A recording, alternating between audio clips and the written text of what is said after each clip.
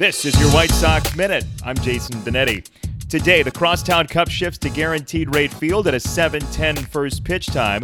Cubs and Sox split the first two this year at Wrigley. James Shields is on the mound tonight for the Sox, 1 year to the day of one of his best outings in a Sox uniform. Against the Cubs last July 26th, Shields went 7 2/3 scoreless and gave up just 4 hits.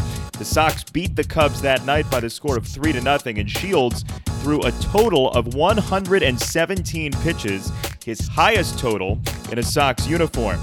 Starting today, the White Sox are offering limited edition Cancer Ribbon White Sox caps. $10 from every cap sold will aid White Sox charities and Rush University Medical Center in supporting cancer research. Caps are available in park and at the Chicago Sports Depot for a limited time, so get yours today and join the team for a great cause.